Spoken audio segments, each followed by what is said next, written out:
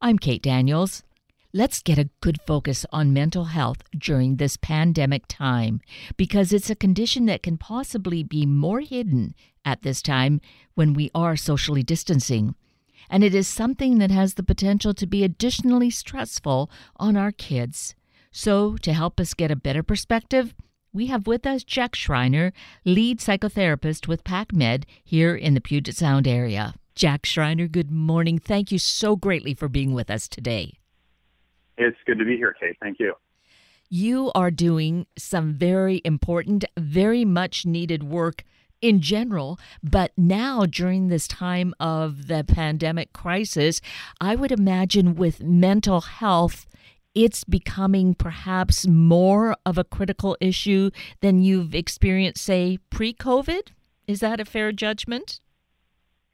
It is fair indeed. Yeah, I think generally speaking, what the pandemic is doing for everyone is it's making it so that, if you had some sort of mental health condition or even a tendency towards having any sort of problem with, depression or anxiety, the pandemic is forcing people probably to have to pay more attention to what's right in front of them rather than being able to get so caught up in the usual distractions that we have just going through our lives, right? Because it's kind of caused everything to either come to a halt or slow down considerably. So it's kind of making us face things about ourselves ultimately. So in that sense, I think you're right, Kate. Yeah. So the reason that we are here this morning is because you do this very important work with Pacific Medical Centers here in the greater Puget Sound area. You are the lead psychotherapist. So tell us a little bit about what it is that you do within your work, the scope of your work. Yeah, thanks. Well, I have been working as a mental health therapist for 12 years now, and 8 of those years have been at Pacific Medical Centers, or PacMed for short, of course. The work of a therapist is kind of, you hunker down and you spend hour after hour working with people, mostly one-on-one. Before the pandemic, the typical day-to-day existence of a therapist is, you're in your office and you meet with a person for about 45 or 50 minutes and you chat with them about their mental health problems and you work on those things. And then you have a little bit of a break and then on to the next person. And, I'm used to meeting with up to about 6 or 7 people a day. And, the conditions that we usually see come through the clinic are in the realm of depression and anxiety problems. And, there's a lot of variation within that. Anxiety problems, there are a lot of different ones that folks might be familiar with, right? You could kind of have anxiety about sort of general things in your life. You could have anxiety about social activities, so that would be social anxiety. There's also anxiety that can develop after going through a traumatic experience, and so that would be post-traumatic stress disorder. So we definitely treat all those kinds of things in the clinic. So you were mentioning that normally you would see 6 to 7 people a day. Is that still the case for you at this time? It is indeed. And in fact, because people are probably a little less busy, and obviously for some people who are furloughed or laid off, they're a lot less busy. People are actually even more kind of on it with keeping their appointments. Whereas in the past, it might have been more common for people to, sorry, I missed it. I forgot to come to the clinic today, and maybe missed their appointment. So, yeah, I've been very busy personally during this time. So definitely still 6 to 7 people a day, but now working virtually, of course. And that's a key part here is to make our listeners aware that if this is an area that they feel that they need some support in, that these opportunities still exist and they're being done virtually. And so having that shift, and we've been in this long enough now, Jack, what is your experience of meeting people virtually versus in person? Yeah, it's been a good challenge. Definitely took some transitioning on my part. I'm used to, over the last 12 years, I feel like I've really honed my skills of being present with people. There's just something that you get when you're practicing empathy with someone. There's just something about being in the same room with them that has a weight to it, that has a power to it, where sometimes when I'm with a patient and they're feeling some strong emotions, sometimes I don't have to say anything. They can just see that I am with them and understand and empathize just from my facial expression or something. Or even just from me bearing witness to what they're feeling without even needing to say anything. They can just kind of know that I'm there and that I'm not judging them. And that can be really therapeutic and healing for somebody. And so, yeah, it definitely was a challenge at first to not have the ability to be in the same room with someone and then, have my experience with them be more literally two-dimensional where I'm just looking at them on a screen. And even at the beginning, first couple of weeks of the pandemic, we didn't even have video therapy set up yet, so we were just using the telephone. No, it's been a challenge, but I am also surprised by how I've really adapted to it, and I think patients are really pretty okay with it. I feel like the quality of the sessions I'm having with people are pretty much comparable to what we had in person. Obviously, again, it being a little bit different with not being in the same room, but I think we're still able to really get to good, important material for people by meeting with them virtually. And so I'm glad that resource is there for us, and I think it's really helping people. And I am glad to hear that. And it's helping to kind of establish here, I think, a foundation as to what's available and how it really is working very constructively for people. Because here we are, I was thinking about the timing of this. I thought when we first started this back in March, it's going to be about a couple of weeks because that seemed like a lot of time. Now we're going into right. Now we're going into the third month. So this kind of has an effect on people, that isolation of the distancing. Are you finding that you're experiencing that? You're getting that input from people who might be reaching out to you? Yeah, by that, you're just wondering, does this end up being a theme for people that they're really being affected by the isolation? Yes. Is that what you're kind of asking? Yeah. Yes. Yeah, definitely. Although I want to say that there's just a wide spectrum of experiences for people, and I think it really how the lockdown is affecting people really depends on people's unique circumstances, right? So I'd say that especially in the Seattle region, there are some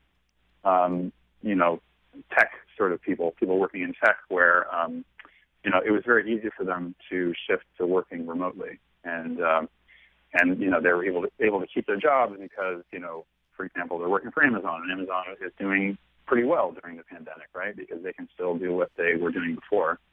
And so that kind of person, they're not necessarily, I'm just speaking broadly here. Obviously, there's variation within these groups, but I think that kind of person with that kind of situation isn't necessarily, suffering as much during this time because, hey, no big deal. I'll just work from home. I've got a home office, and I can do my coding from home, and no big deal. But obviously, there are others who have been facing getting furloughed or laid off. And so the isolation is quite a different thing because it's isolation plus a lot of uncertainty about their finances and the future of their career and all that kind of stuff. So therefore, It's having that a negative impact on that portion of the population. Right, yeah. And then I wanted to say another thing, too. I think there's a variation in experiences depending on people's tendency before the pandemic to be more introverted or extroverted. And those are fancy words, but I think people generally know what that means. So it's like if you were more of a private person to begin with and weren't that reliant on a social life to feel happy, you're not feeling the weight of this as strongly as somebody who maybe, let's say, was single and living alone, but the way their way of feeling happy was to just go out and hang out all the time. That kind of person is really especially struggling, I think, at this time psychologically, because you can't rely on that anymore. And of course, there's still inability to connect with friends and family virtually, but it's just, it's not quite the same. And obviously we can talk more about that later in the conversation, but yeah. Right. So I think people's experience differs in that way too. Yeah. And what about, this is an area that I really feel concerned about, is our youth. So in a family structure, whatever that family might be, with both parents, with single parents, but you have kids of varying ages. How have you been seeing any young people and the impact it's having on them? Yeah, I agree with you. I think, asking ourselves how is a big problem in our world affecting young people, that's a really important question. They're some of our most vulnerable, right? Yeah, there's a lot of variation there too, and it really depends on the age, I think. I think that for, really young kids, they're facing, not being able to go to preschool or daycare anymore, right? Those all closed down. There's a lot of uncertainty among parents as to what's going to happen when some of these places try to open up again. There's uncertainty about, okay, if my child's preschool reopens, are they going to get coronavirus? Is this really going to work to practice all the hygiene and the CDC recommendations for social distancing within a preschool environment, that sort of thing. And so just a lot of uncertainty there, and a big disruption in that child's social life in a way that for someone that young, they can't just transition over very easily to, just get on Zoom, hop on Zoom, 5-year-olds, Right. That's really a loss there for that younger kid to just not have the social life anymore that they had, because that's a really important part of a young child's development, is being able to be with peers and learn about, how that works. So, it's hitting young people in that way, younger kids. And then I think when a child's older and you get into sort of adolescence, the teenage experience during this time, I think sort of the big challenges there, I think we definitely hear about teens missing out on kind of milestones during this time, kind of life milestones that they were getting really excited about. So it's like definitely high school seniors not being able to have an actual graduation ceremony. That's really a hard thing for people to take. There's kids and adolescents are trying to do online schooling, but I feel like that's got challenges too. It's a bit clunky. It's not always easy to navigate how to do that. And then in general too, I just, as you were kind of touching upon, there are definitely family situations out there where the parents are both working, or there's a single parent who's working, and there's not as much of an ability maybe to really supervise and help provide a structure for children. And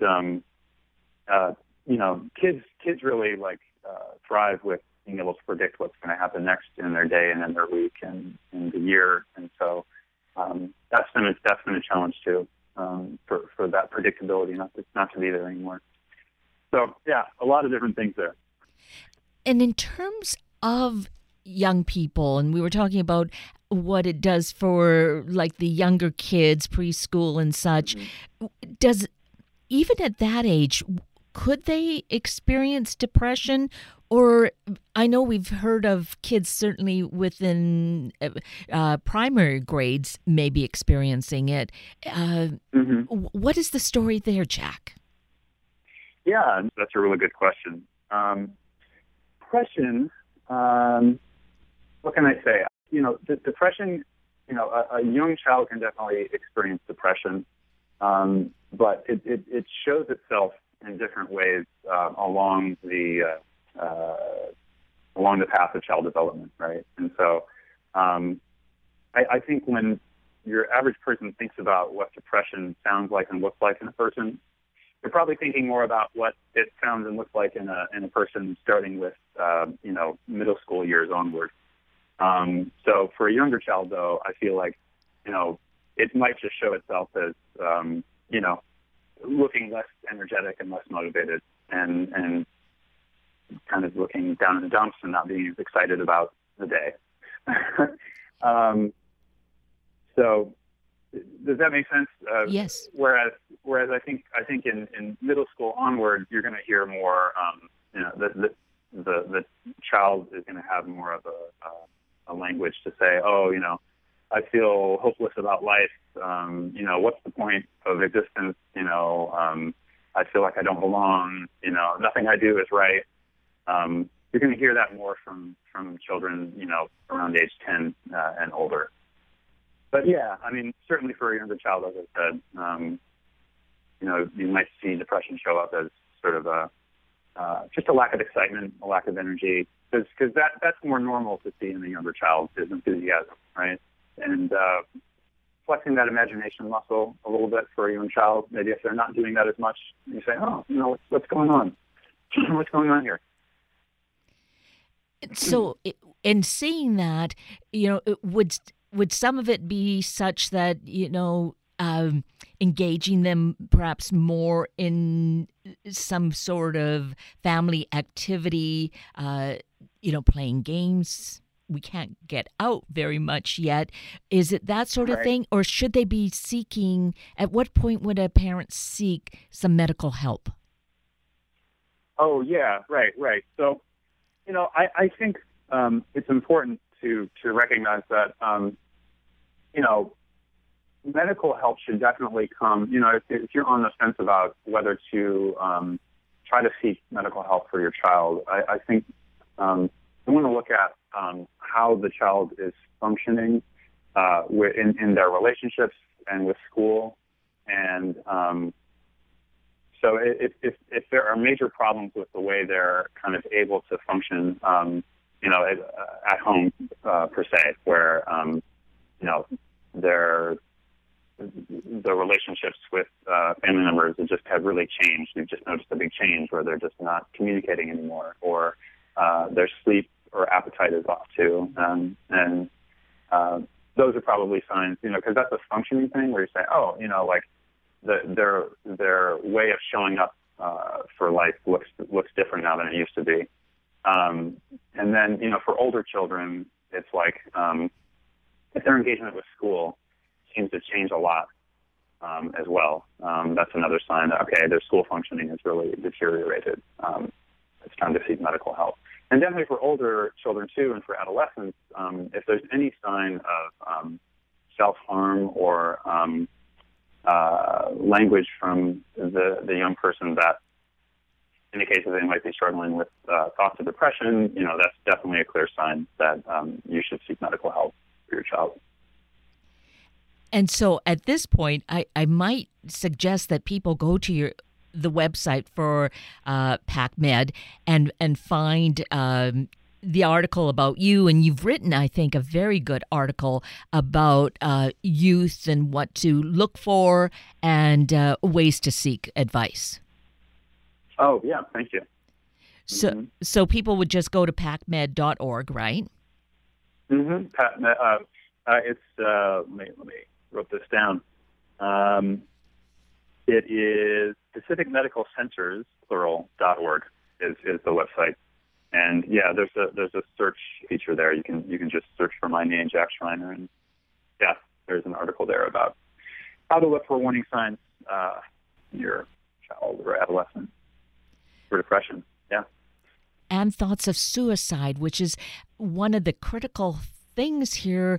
I don't know what the statistics are necessarily, but I know even before the pandemic, we were reaching some crisis levels on their own in terms of young people and thoughts of suicide. So there is the potential in this kind of isolation that could be almost like that pressure cooker again. I think you're right. I think you're right that there's a risk there that if that child was already struggling with depression or anxiety or suicidal thinking, and they don't have sort of the resources they need to work that out with a loved one, I think there's a risk that it could get worse during this time. Yeah.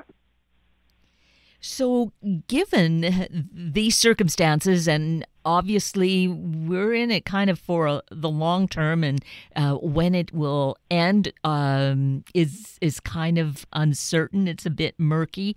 What is your thought, your recommendation on how we can connect in ways that would be very helpful for us? Definitely. Well, I want to start by first kind of giving a suggestion for parents out there about how to be a good active listener with your child. I think this is really important. You're bringing up these good questions about, what to look out for if you're concerned about your child's mental health, and if you're concerned that your child is having a problem with depression or anxiety. Because, parents almost always really mean well and are trying to do the right thing, but sometimes didn't grow up themselves with adults in their lives who were good at active listening and good at kind of bonding and really kind of being there with their child, and so they didn't grow up with that, and so they're not really always familiar with the language of that and what it feels like to do that with your child. And so there's actually something called the OARS model of active listening, and these are just listening skills that therapists use every day. It's OARS. It's OARS. You can Google it, and that's short for a few different things that you can remember to do when you're speaking with your child. So the O stands for open-ended questions. The A stands for affirmations. The R stands for reflections, and the S stands for summaries. So these are things that you can just kind of try to keep in mind when you're trying to connect with your child and kind of learn about how they're doing. And so I'll give you some examples, right? So why are open-ended questions important for a child, for when you're speaking with a child? Well, it's a way that you can really show that curiosity and show that you're just open to hearing whatever they have to say, even if it's something really difficult. And open-ended questions would mean that it's a question that, it doesn't require a yes or no answer, right? Mm-hmm. The A is for affirmations, and what are affirmations? That's basically encouraging statements. That's a statement that is really, a statement that is really supportive, saying, hey, I'm here for you. I'm here to listen. I really appreciate you. I really love you. Those are really important. Reflections, what does that mean? That's simply paraphrasing what your child is telling you. So if the child is saying, I feel, I've been really feeling sad recently, I've been really feeling scared recently about the coronavirus, you say, oh my goodness, you're feeling really scared. So even that, you're just repeating what they said, but even that actually really helps the child feel listened to, because they can tell that you're tracking what they're saying and you're not just distracted or something. Right. And then the S is for summaries, and that can help, basically after a child shares a number of things, you say, okay, let me make sure I've got this right. All right, you're saying you feel this way, you feel that way, and you kind of list what they've just told you. And I've found it a neat thing to keep in mind myself when I'm, working with people, to remember, how am I using the OARS model when I'm speaking with people? So there's that.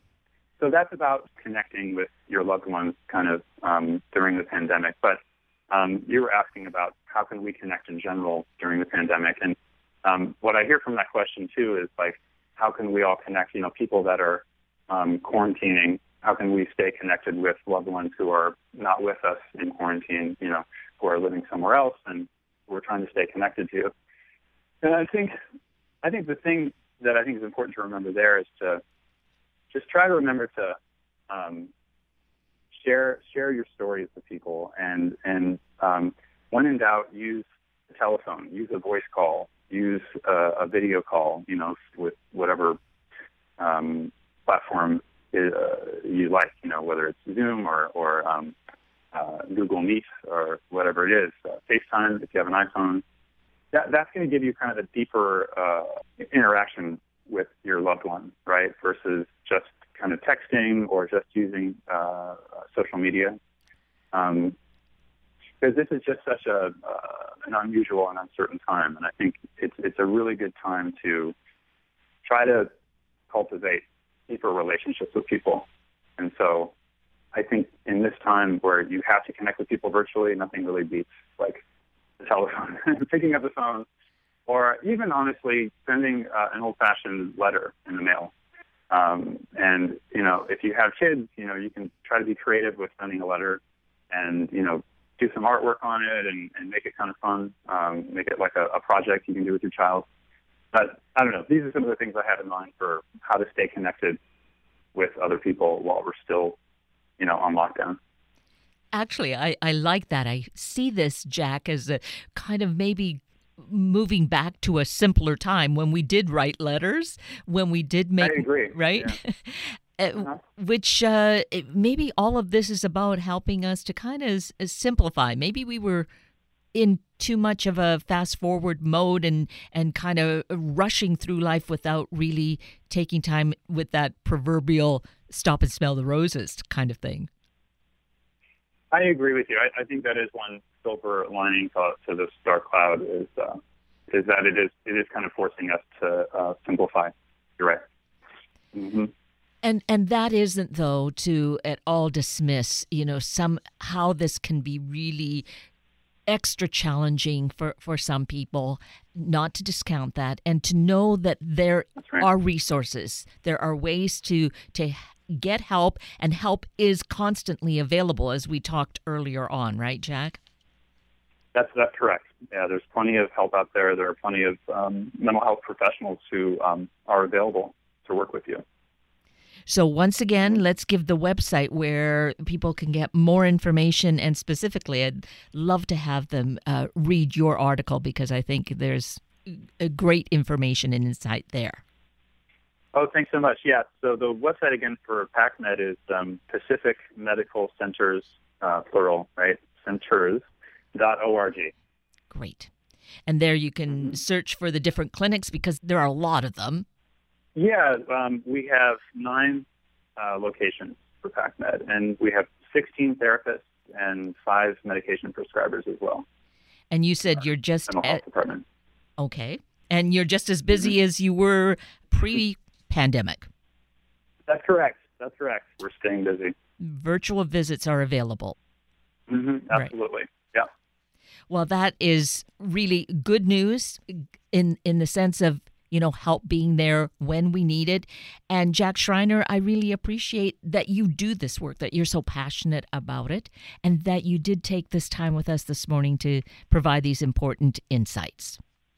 Well, thanks so much, Kate. I appreciate the time, and it's good to talk with you about it. Wonderful to connect with you as well. Thanks, Jack.